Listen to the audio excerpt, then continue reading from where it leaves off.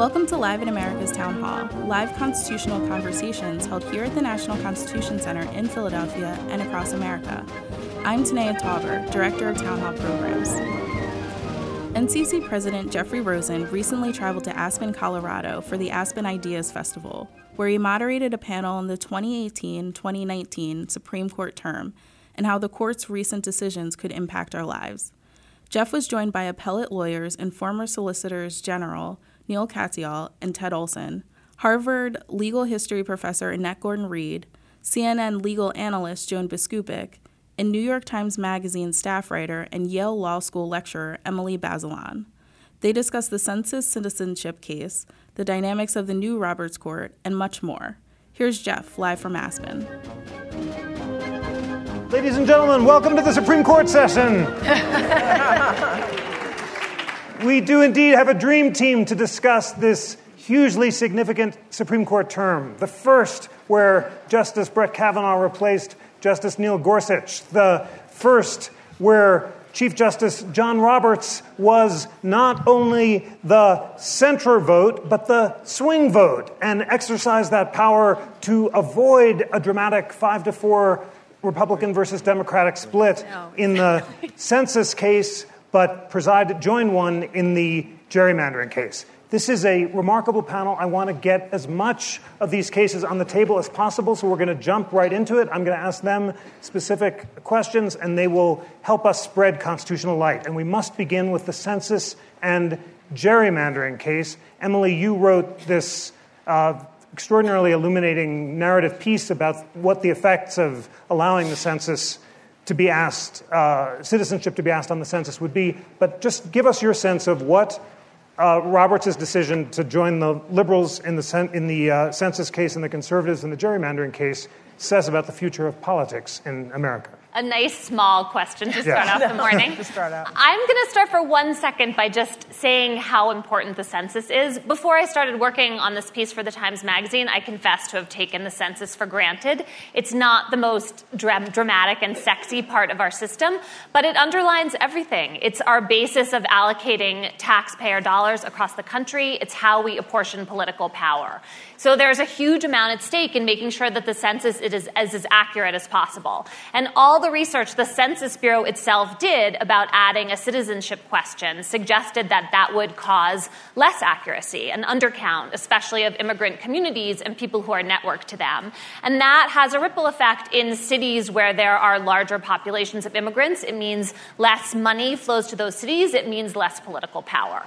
So Roberts' opinion yesterday, the key section of it, which found that the government did not give a plausible rationale for adding the citizenship question, the key part of the opinion that, at least for now, will prevent that question from being added, was only joined by the 4 liberal justices. So you see Roberts here playing this really important role as a check.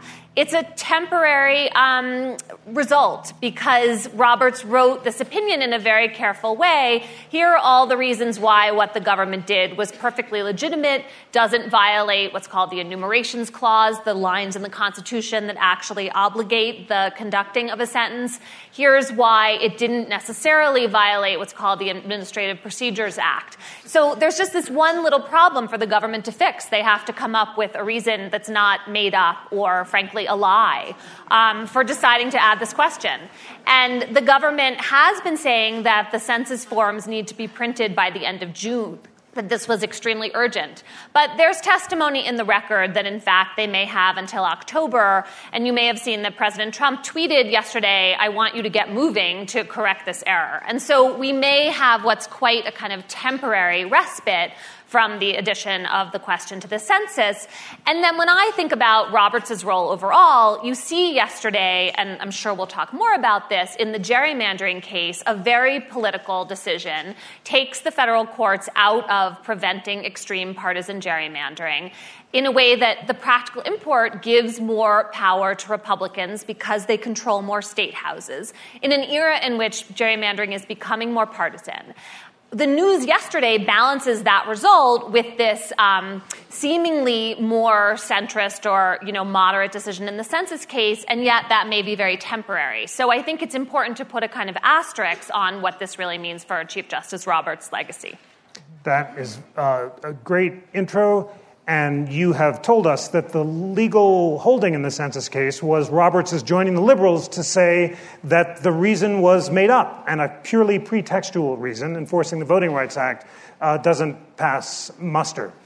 Annette, you have closely followed not only the gerrymandering case involving partisan gerrymandering, but also racial gerrymandering cases. You've written about the court's approach to race and politics. What does the court's decision to shut the door on partisan gerrymandering cases say about its approach to race? Well, it's sort of in line with the idea that this is a very political decision in ways, and Roberts seems, I suggested, not to really buy the idea that history matters in law. And certainly, racial gerrymandering has been a problem. Partisan gerrymandering, which is basically sort of in a way, it's a stalking horse for the same thing. They go together. It's losing sight of the fact that this will be a situation where you're setting up a potentially minority party to be winners all the time. And so it was disappointing in that way because he doesn't seem to take all of the history, all of those kinds of things into account. That's a powerful claim. And Ted, you famously argued Bush v. Gore, and you... Why do they keep bringing that up? Because then we follow that up by saying you also argued the marriage equality cases, and you've impressed all of your friends with your deep bipartisan commitment to the rule of law. However, Bush v. Gore surprised very many people by interjecting the court into a political area that it hadn't been before, and Annette makes the strong claim that it's hypocritical for the court to police the election results when it comes to presidential elections and undercounts, and when it comes to racial gerrymandering, but not to do the same thing with partisan gerrymandering. And Justice Stevens, retired Justice Stevens, made the same claim. Go ahead. One other thing I meant to add. It's sort of interesting when you think about the founders and their understanding about what political power was supposed to be about, and their disdain for faction, disdain for partisanship. The opinion yesterday sort of suggested America is about parties. It's not about people making a claim individually for the best interests of the people. It's about parties. And so that's another side of it that just strikes me sort of an odd twist. I mean, for people who speak of themselves as originalists and so forth, not that I'm in that camp, but it's sort of an interesting way of thinking about how Washington and others thought about political parties and the rise of faction. And now we're at a point where we're just saying it's all about the party. That's a crucial history, and Justice Kagan, in her searing dissent, and by the way, ladies and gentlemen, you can't come to a National Constitution Center Aspen panel without homework. Your homework right now is to read the majority and opinion and dissents in the partisan gerrymandering case, and Justice Kagan's searing dissent quotes the Declaration of Independence, which you've written so powerfully about, and says that this violates the fundamental principle of American government, that all sovereign power is in the national people. So, Ted, defend the court. Thank you. One of the things that the court pointed out in the majority opinion is that it is very difficult for the justices to set standards with respect to the application of political power. The framers of our Constitution put redistricting in the hands of politicians, in the hands of elected officials. They made that decision consciously. The court points out in its opinion that gerrymandering, that is to say, politicians trying to take advantage of their position to encourage favoritism or the best outcome for them. That's what politicians do. It was known at the time of the framers. The court points out that with respect to gerrymandering, the one person, one vote decision was based upon a principle that could be understood and could be articulated. The same thing with racial gerrymandering and the 14th Amendment. But political gerrymandering has been a difficult thing for the court for 30 or 40 years.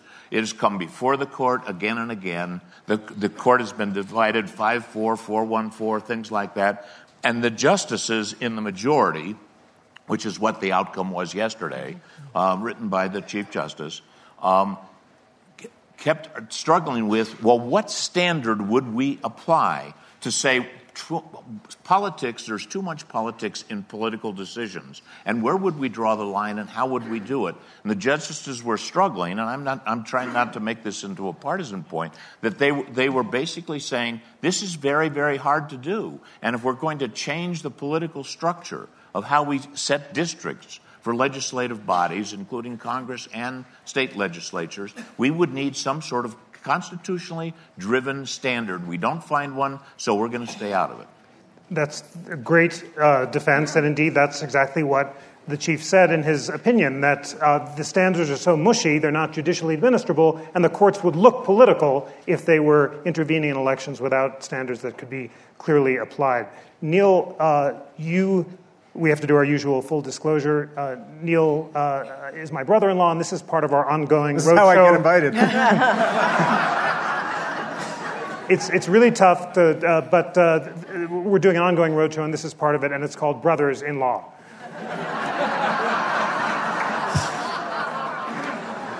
You had quite a term as usual. You represented you argued before the court in the Bladensburg Cross case, which we'll talk about in a moment. You had another important case involving prosecution, and then you represented Speaker Pelosi in the census case.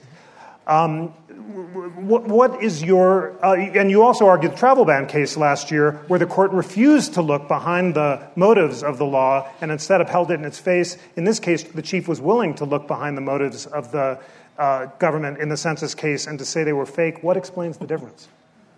So first of all, it's great to be here and great to see so many people actually care about the Supreme Court today, this morning, which is unlike the Democratic debates. I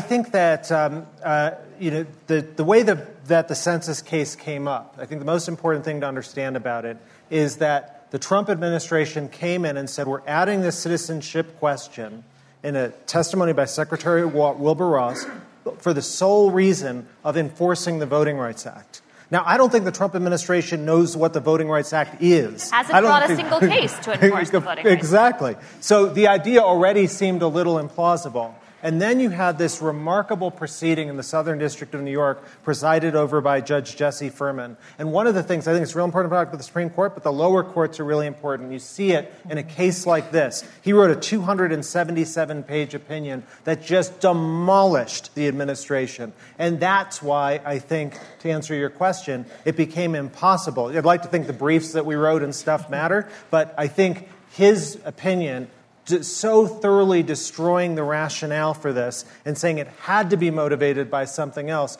led the Chief Justice. This is remarkable language. I don't think this is a small win. I think it's an astounding win. The Chief Justice said that the Trump administration's rationale was utterly pretextual, conjectural, made up, contrived. That's the word he used. That's a remarkable thing coming from the Supreme Court of the United States accusing a president and his administration of. And I don't think it's just temporary because the Trump administration has come in and said that everything's got to be printed by June 30th. They, in fact, went and bypassed the Court of Appeals entirely. They went straight from Judge Furman to the Supreme Court because they said, the sky is falling. We got to print this stuff by June 30th. And now, of course, Trump tweets yesterday in absolute derogation of what his lawyers told the Supreme Court. Oh, no, we can wait. No big deal. I don't think they're going to be able to come up with a reason, and the whole thing looks just really fishy, and we know what the reason is why they're doing this, which is to suppress minorities, which is what the Census Bureau itself says. Now, last year I argued the travel ban case. I have to say, until yesterday,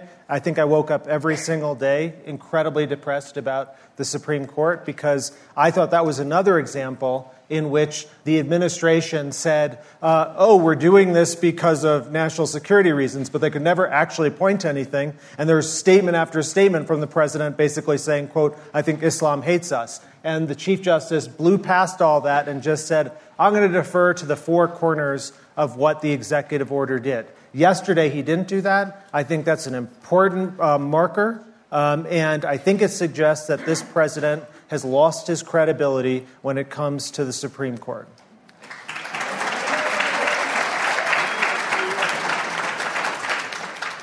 Joan, you have written a superb new book, The Chief, the definitive biography of Chief Justice Roberts. Tomorrow, same place, 9:10, you and I are going to discuss the chief and his role. So let's not step on all of our best lines, but let us entice the audience by giving them just a glimmer of the thrill that will await them if you show up tomorrow morning. And tell us, this, as Neil says, this was a big deal for the chief to what he did in the census and gerrymandering cases. And more broadly, he joined the liberals something like 4 times in the past year and a half in 5 to 4 cases. He'd done that only 4 times in the previous 10 years. So obviously, he is changing his conception of his role now that he is the median justice with Justice Kennedy's retirement.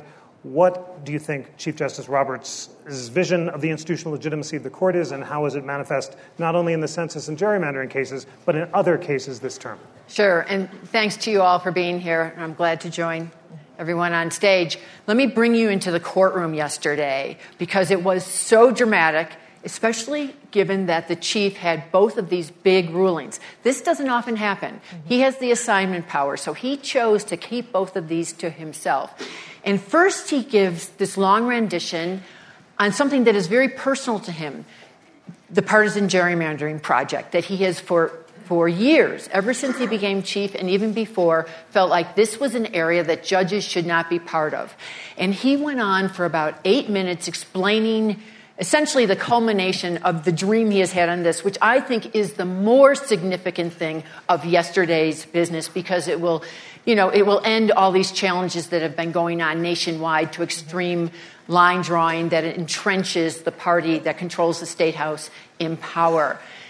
And then Elena Kagan gave this mournful almost dissent. She went on for twice as long talking about democracy, as you said, Jeff, quoting the Declaration of Independence, quoting fundamental principles. So there was this pall in the room for this moment. And then we had, a few other items of business. And then the chief says that he has the census case. And, because I have studied this man for so long, I know that he does not want to send the same signal all the time. And I thought, he's just reversed the precedent from 1986. He's just gone against where Anthony Kennedy had left the door open for partisan gerrymanders. What is he going to do on census? Is he going to send us 2 very strong, potentially, Ted, partisan signals? What will he do? And believe it or not, for the first 2/3 of his reading, it was all about why Wilbur Ross could do this. So, everyone down in the press room is already paging through this thing. He didn't get it was until page 23 that he started to say what was wrong here. So first he says, under the enumeration clause, this is okay. Under the Administrative Procedures Act, this is okay. He's just swatting away all of the challengers' arguments. And I'm thinking, I actually am thinking more about him than the census at this moment, because I'm thinking, what is he doing? And then it was almost a sort of a, by the way, and his voice is much lower at this point than it was in his sort of commanding presence on the gerrymandering decision.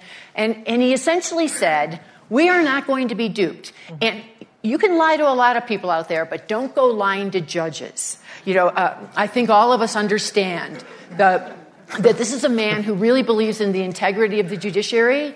And he was, there was some dispute among those of us who covered the court closely how much he was going to look beyond the record. And what he did was he looked carefully at the record that Judge Furman had developed and the kinds of statements that had been made in subsequent memos to the lower court by the administration. And he said, you went and told us that the sole reason you were doing this was for the Voting Rights Act. He essentially said, if you hadn't done that, we'd be with you. But you went and did this. And it was quite a moment. It was just a real strong moment. And nobody dissented on that side, although Clarence Thomas, almost invoking a line that has been used on Bush v. Gore, said, what is this, one ticket for one ride only? In the census case, because it was so narrowly written by the chief, even though it was a stronger statement. So to complete the thought on what do we make of Chief Justice John Roberts, he's not going to be boxed in. He's going to write his own rules. He's going to keep people guessing, and he's going to be in control. It's the first time in decades that we have had the individual at the center chair of the court also be at the ideological center of this bench, and so interested in balancing his conservative priorities, like getting rid of challenges to gerrymandering, with this institutional reputation. What a crucial point. The first time, I think, since Chief Justice Hughes that the chief has been both chief and swing centrist. And Hughes is a model for him, by the way. Don't you see how good this discussion is going to be tomorrow? Come back for more. All right, now we have to talk about Justices Neil Gorsuch and Brett Kavanaugh. And this is their first term together on the court. And it's striking that in how many cases they diverge.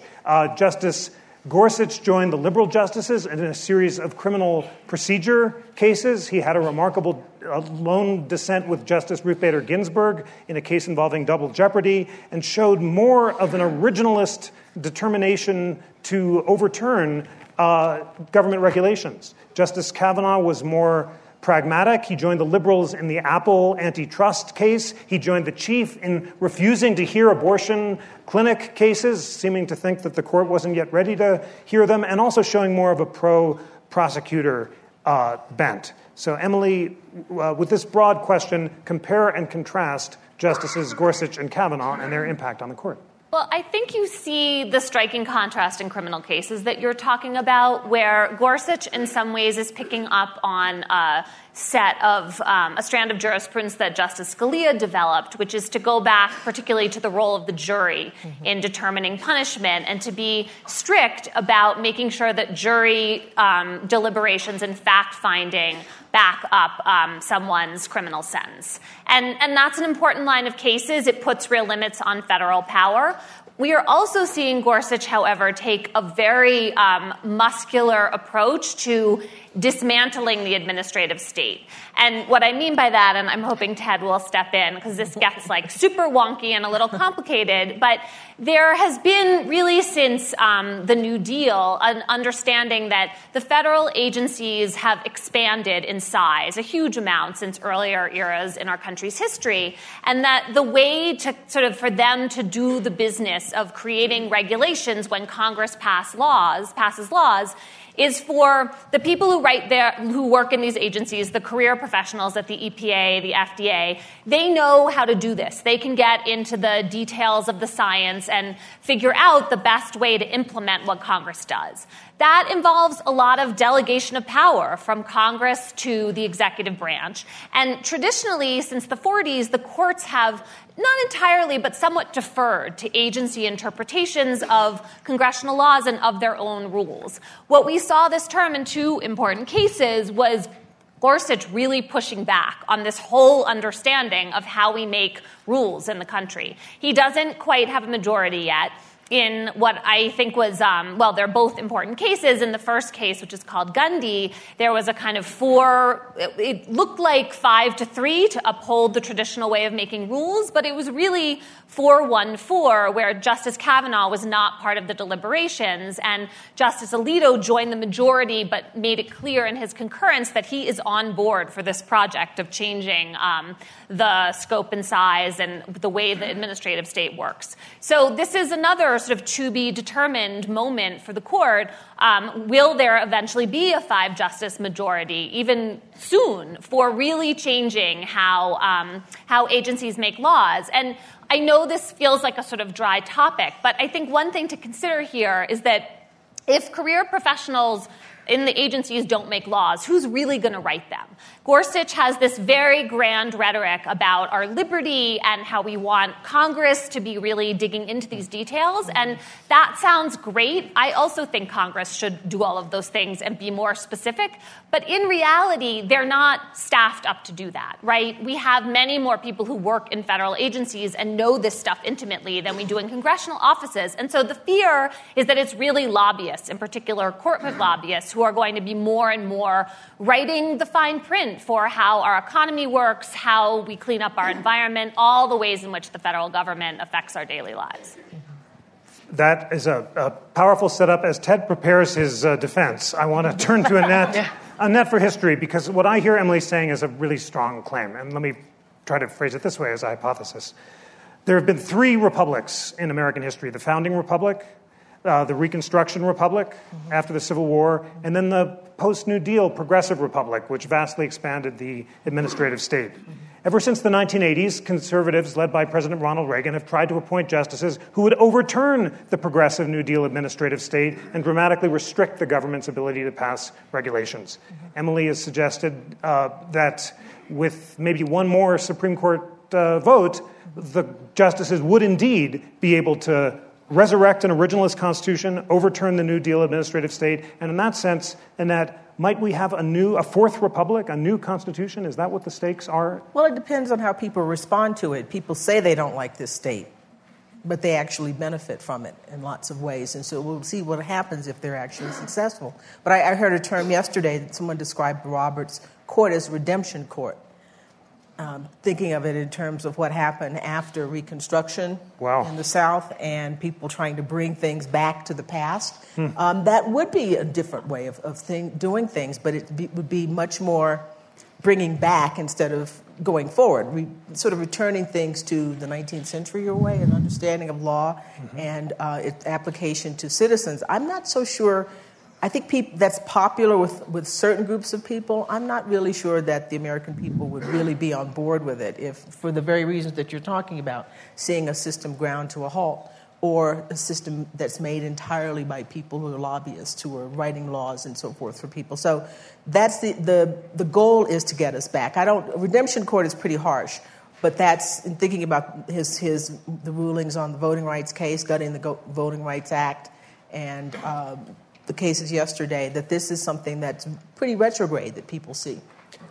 Redemption court is very powerful words. Professor Henry Louis Gates' new book, The Stony Road, talks so powerfully about redemption, the Klan terrorist backlash against Reconstruction. And to use that in this context is powerful.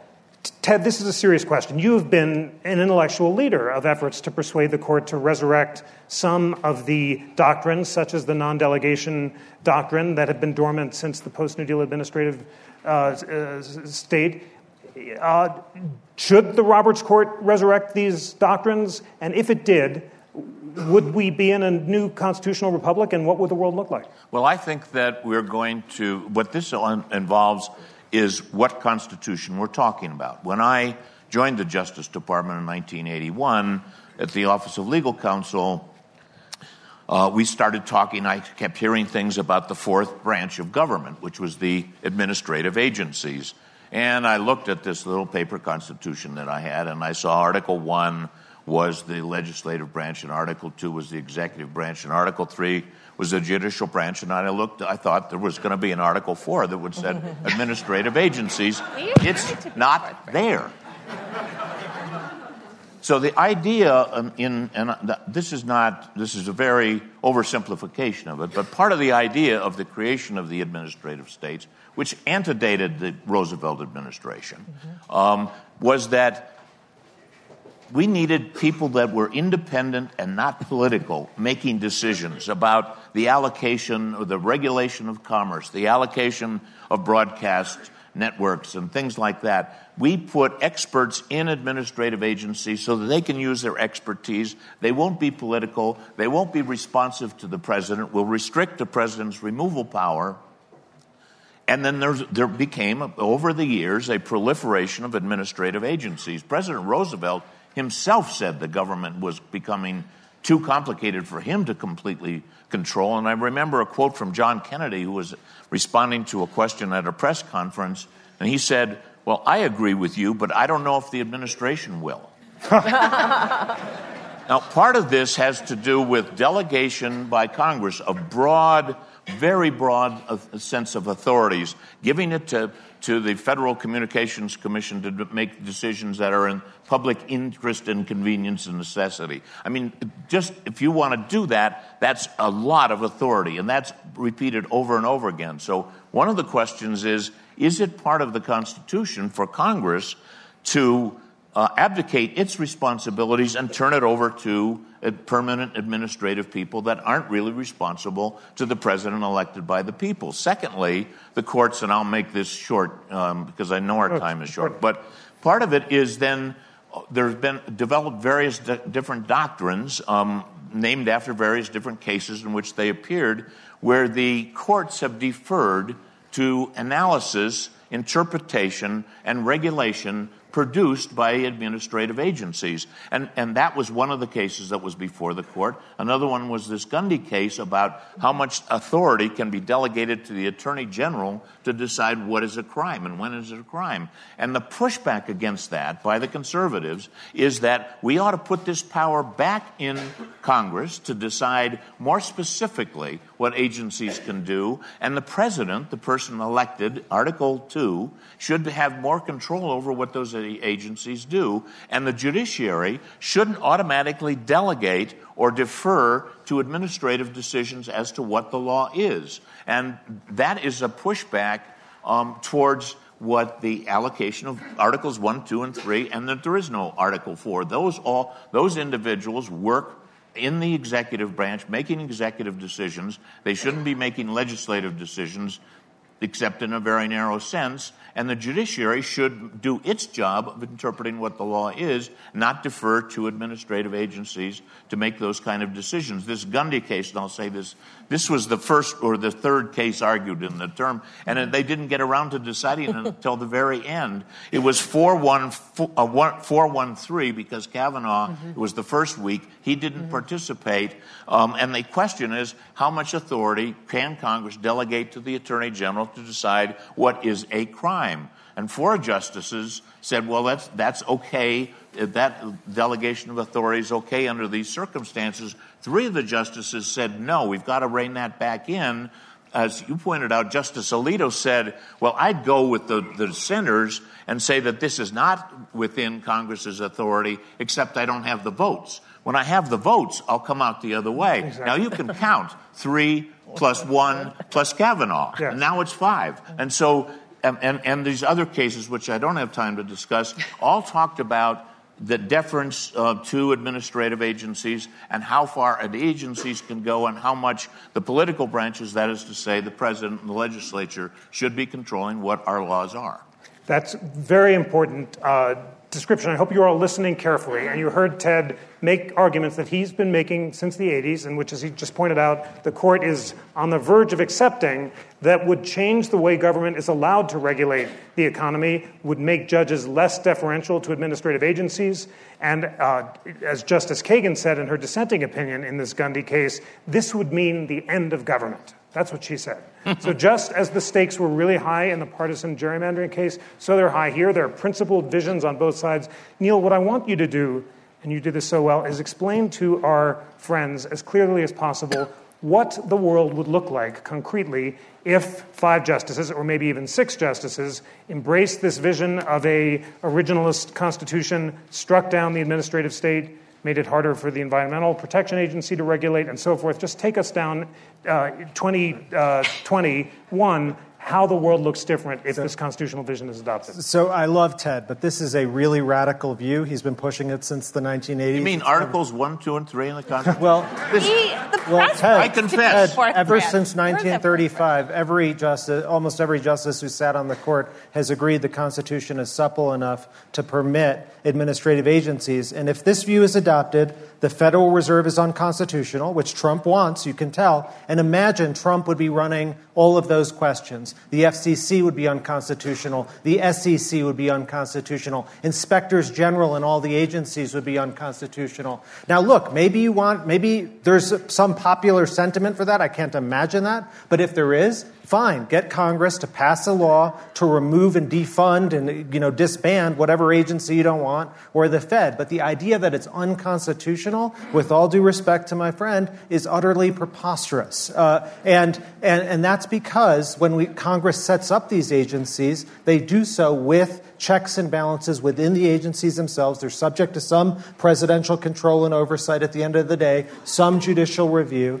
And absolutely our Constitution is supple enough to permit this. And, we've been doing it since, 1935 on and even before that, and haven't seen some, dangerous bogeyman except the corporate interests that, don't want to have regulations. And the idea that Congress is going to do this, instead of these agencies, Congress is incapable of even figuring out what's National Turkey Day. I mean, the idea that they're going to go and debate the, level of pollutants in, whatever chemical, this or that. No, this is a project at the end, and I'm not saying Ted's motivation is that, but this is a project at the end that will result in the real dismantling of all regulations. And Justice Kagan's absolutely right in saying this would be the end of government.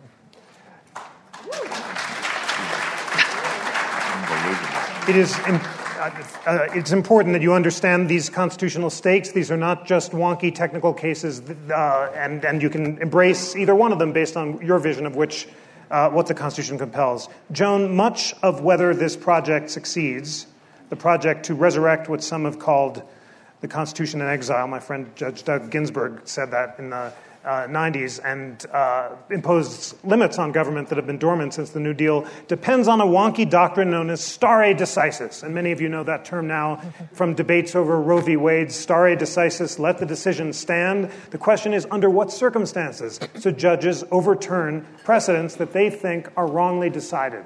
And this term we had the court announce the criteria for what should count, including whether the decision was originally wrong, how it fit into similar decisions, whether people had come to rely on it, and how disruptive it would be to overturn it. At the same time, other justices, most notably Justice Thomas, rejected that test and said courts basically should overturn any decision they think was really seriously wrong. But it's complicated, and Joan, you wrote a really thoughtful piece laying out the different visions of stare decisis of the different justices. Share those different visions with the audience and tell us what the stakes are for the future of American government. Sure. I just want to add one footnote to your first question, though, Jeff, about differences and similarities between Justices Gorsuch and Kavanaugh. And I think we're, just to use it as a jumping off point, on dismantling of the administrative state, that is something they share. And that is something that Donald Trump, working with White House counsel Don McGahn, had a vision of when they were thinking of who they would put on the Supreme Court. And that's the kind of priority they had, as opposed to who would overturn Roe, who would do this or that on certain cultural issues. This is where the rubber meets the road for the Trump administration and for those two appointees together, even though they differ on many other things. Precedent. It was the watchword of the term. It came up in so many cases, and in part that was sort of an extension of what happened on the last day of last term when the justices in the Janus ruling involving labor union dues reversed a precedent from the 1970s, and in the words of Justice Alito, began laying out certain requirements for when will the court legitimately say this past decision is simply not working. The Chief Justice himself laid the groundwork for this during his 2005 confirmation hearings, when during questioning at several points, but mainly in an exchange with then he was a Republican, Arlen Specter. Remember, he switched at the very end. Senator Arlen Specter asked him, when is it justified to dismantle a precedent? And the Chief, John Roberts, went in about, if it has been undermined through the years, if it has been chipped away at through subsequent rulings, its foundation will be shaken. And he has used that philosophy throughout. And I would say that he's at the center of this, of how far to go, whereas he will always want to point to where the court previously cast doubt on the validity of a precedent, where the court previously said it's not working, people aren't relying on it. So he's about in the center. The liberal justices throughout this whole term kept talking about how bad it would be to reverse anything. They were doing these very strong calls against it. I think, they knew what was going on in conference. They knew how many things were at risk, and they had their eye, obviously, to the future. Justice Stephen Breyer, in a dissent in May, when the justices reversed another 1970s precedent in a California tax case, said essentially what will be next, and cited an abortion precedent, which, it was right in the middle of when states were passing all sorts of new regulations on the abortion right and even some outright bans. So the liberal justices are trying to say, not never, because if it was never, we wouldn't have had Brown v. Board of Education, but think very carefully on what you do.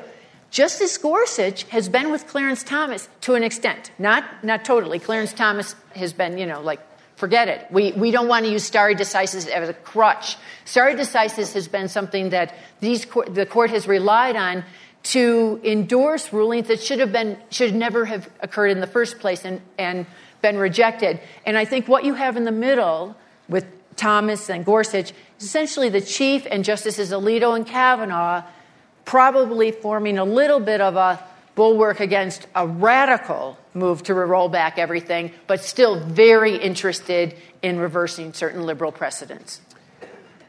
Well put. This relatively centrist conservative bloc wanting to chip away but not cleanly overturn, Justices Gorsuch and Thomas willing to overturn quickly, and the liberals crying again and again, what's next? And Kagan in that amazing line said, we asked a few months ago, what's next? Now we know.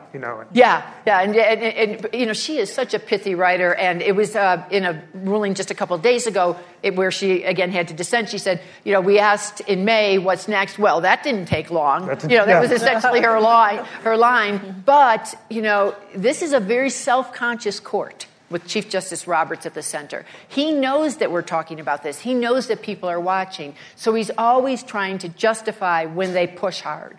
And that is part of his vision of protecting institutional legitimacy, which some justices, including Justice Ginsburg, have said publicly makes her think that this court with this balance will not overturn Roe. That it might chip away at Roe, but it's not yet ready to overturn it. So, Emily, there were no big abortion cases this year at the court, but there was remarkable action in the states with Alabama and Georgia passing fetal life bills declaring that life began at the moment of conception, which were designed to strike a stake into the heart of Roe v. Wade. Some of the court may take some abortion cases next year. Tell us about Roe and abortion, but not just that. Tell us, in addition to these administrative state cases, what are the liberals most afraid will be overturned? Well, I think one thing that's so important to think about here is what material difference is there really between overturning Roe and making it so impoverished that we lose access to abortion in huge swaths of the country, right? So one way to think about the Roberts approach is that it is a stealth form of overturning precedent, where you hollow out protections, constitutional guarantees, so that they don't really help women anymore or help the groups that they were designed to protect. And the union case Joan was talking about is a really good example. So it took 2 or 3 decisions. They kind of put the breadcrumbs in place for making it much harder for unions to organize. I wonder why conservative justices would want to make it harder for unions to organize and collect money. And once you have those breadcrumbs in place, then what you're doing seems more legitimate. You can cite a few cases along the way that you yourself put in place. And so I think when you look at the question of where the court is going more generally, the deep fear among liberals is that we have this conservative court, could get one more conservative justice if President Trump gets one more appointee, that is going to move right in a strong way that implicates all of these social compacts we've had in place since the New Deal or since the 60s or 70s, at the same time that the country demographically moves to the left. And that kind of pulling apart, we have not seen that kind of relationship between the body politic and the court in a really long time, since FDR's era. And I think that helps explain why you're seeing Democratic candidates be open to reconstituting the court, because we don't know what the country will look like if the court is taking away rights or diminishing them at the same time that the country's political will moves in the opposite direction. Maybe you all remember, I certainly do, an era in which it was conservatives who complained about activist judges, right? That was a bad word that we applied to liberals. Now we're having this moment where we're talking about the Supreme Court, 9 unelected people dismantling the entire power of the federal government. That's a big, powerful move to the court to make. The same would be true of really changing how abortion works or some of these other protections. And I think all of that is potentially on the table. And if you're watching the court be sophisticated sophisticated about whether a move to, take an abortion restriction. Okay, yes, the headline will be that Roe wasn't overturned, but what will that really mean for access? Is it still diminished in a way that really threatens these constitutional protections that we've come to rely on? Thank you very much for that strong statement. You're quite right that conservatives such as George Will, who is here on Monday, have openly embraced what's now called judicial engagement and called on the courts to strike. Sounds much better than activism. Rebrand it. And you've said that this would set the court at odds with the country in a way that hasn't happened since FDR. We have 6 minutes left, so this is a short round for these final statements, but it's the same question that Emily has put on the table, and that as you think to a Trump court, maybe with one more justice, we've talked about the administrative state and Roe. What other issues do you think could look fundamentally different, and do you anticipate a liberal backlash, and what would that look like? Well, I think the thing to do, as was suggested yesterday after some of the opinions, is that people have to become more involved in the political side. I think one of the things that Democrats and people who consider themselves to be liberal or progressive have done is relied on the courts quite a bit. I have a feeling that the response will be grassroots organizing, local elections, state legislators, doing that kind of thing as a way of sort of countermanding or sort of pushing back against a court that is sort of in a culture war in a way. Moving things backward, as I suggested before. So I think the backlash will be more political activism and more local, state, grassroots, bread and butter kind of thing. State constitutions exist as well, and that's an arena for people to play in, and I think that we're going to see a lot more of that. Ted, you've heard Emily mention the possibility of court packing. Annette, talk about grassroots activism. If your constitutional vision is adopted by the court, which it might be, especially if the president wins re-election, what do you say to those progressives who say this is an anti-democratic coup, this is judicial activism, and we're going to do anything we can to reverse it? Well, packing the court, as the senators decided in the Roosevelt administration, was an idea that would backfire, and that it was something that might feel good now. Put 6 more justices on the court so that President Roosevelt can have a majority on the court. The senators rejected that and decided that was not a good thing. I would think that liberals or conservatives would not want to start changing the court, because if it can happen with one Congress and one president, it can happen with another Congress and another president. And there's been other proposals about limiting the tenure of justices and so forth. So we keep hearing about my vision of the administrative state and the court and so forth. I have to say that with great respect, I disagree with the characterizations that Neil threw out there. This is not eliminating the Federal Reserve. This is not eliminating administrative agencies. This is not eliminating the federal government. Believe me, the federal government is not going to go away. What this would do would be to tell Congress, when you're legislating in areas of the environment or public safety or the safety of food or products, pharmaceuticals, be somewhat specific.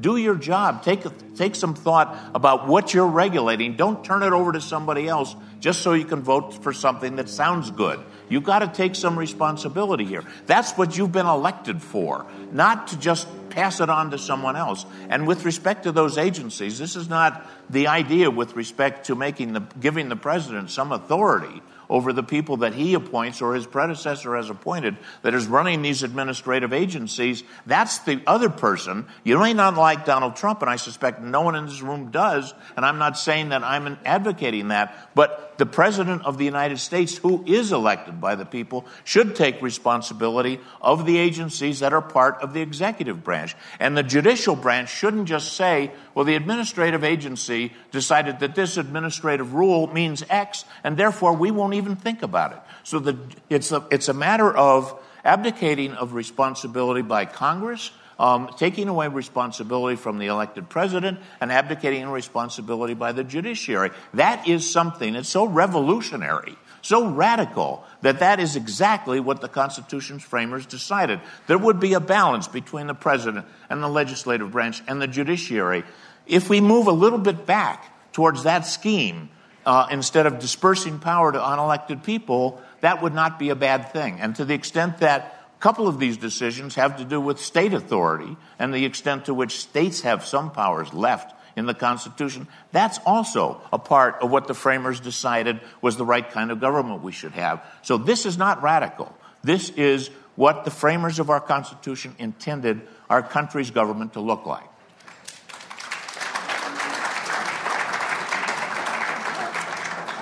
We have just about 1 minute, so for Neil and Joan, brief closing arguments. Neil, you have been a strong advocate of the possibility of expanding the court if the Democrats take back the White House. Tell us why it would be a good idea and what else you think Democrats should do to resist the possibility of a resurrected originalist constitution. I don't necessarily think court packing is a good idea. I just think the Democrats are going to embrace it if these notions are adopted. And look, these are radical. The idea that Congress is going to be specific, well, maybe in the world of Ursula Le Guin or something like that, but Congress is not able to be even general in passing legislation, let alone specific. Think about the myriad of thousands and millions of questions on pollutants or labor or campaigns or whatever. These are all things that have to be done by agencies because Congress can't get together and agree with them. And if Congress doesn't, if the Supreme Court accepts his idea of the Constitution, and then Congress doesn't, then there is no agency action whatsoever. It's a deregulated state.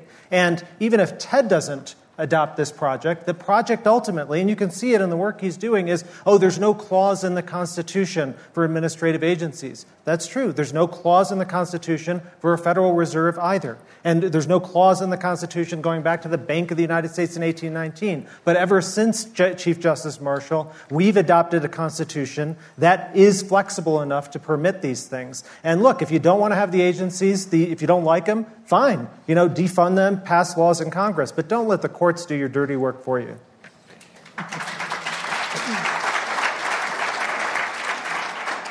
Joan, the last word to you, and it's an appropriate one. Why is Chief Justice Roberts so central in presiding over these two competing visions, the originalist and the progressive New Deal Constitution, and how will his role play out over the next couple of years? Well, let me just tell you that this kind of conversation makes the chief shudder, the idea of court packing. When he issued that statement in November, which was an obvious rebuke to President Trump, referring to that Obama judge who had ruled against him in an asylum case. And the chief said, we don't have Obama judges, we don't have Trump judges. I don't think that was just a statement to Donald Trump and the far right. That was a statement to everyone saying the judiciary needs to be above all this. Don't let the judiciary play into these kinds of political debates. If he said it once, he said it 1,000 times. The third branch is different. We are not like anyone else. And he's going to try to keep proving that and proving that. The difficulty is that that's not his only interest. So I think we're going to continue to see what we saw yesterday, this kind of weighing and balancing, him trying to figure out how much he can push, how much the country can, how much they can move this court further to the right. Because it is moving further to the right. But at the same time it's moving further to the right, John Roberts is inching a touch to the left. And I'll mention one last thing having to do with what everyone should watch for in abortion. The main case that's pending right now that could test all of this is something called June Medical Services out of Louisiana. It tests the same kind of regulation on clinics and physicians that the justices in 2016 struck down from Texas with the key vote of Justice Anthony Kennedy. Now, when this kind of regulation comes back, likely next term, it will be Chief Justice John Roberts deciding whether they reverse that precedent. Earlier this year, he was the key vote with the 4 liberals to block that Louisiana law from immediately taking effect. It wasn't a vote on the merits. On the merits, he could go the opposite and write some language about how this is not hurting Roe v. Wade, but we know that that is what's at stake down the road. For more on the Chief and the future of the Constitution, same time, same place tomorrow morning. In the meantime, please join me in thanking our panelists. This conversation was presented by the Aspen Institute as part of the Aspen Ideas Festival. This episode was engineered by the team at Aspen and produced by me, Tanea Tauber, and Jackie McDermott. If you enjoyed this constitutional conversation, please rate, review, and subscribe to the show, and tell your friends about it. And check out our companion podcast, We the People, a weekly show of constitutional debate that's available wherever you get your podcasts. On behalf of the National Constitution Center, I'm Tanea Tauber.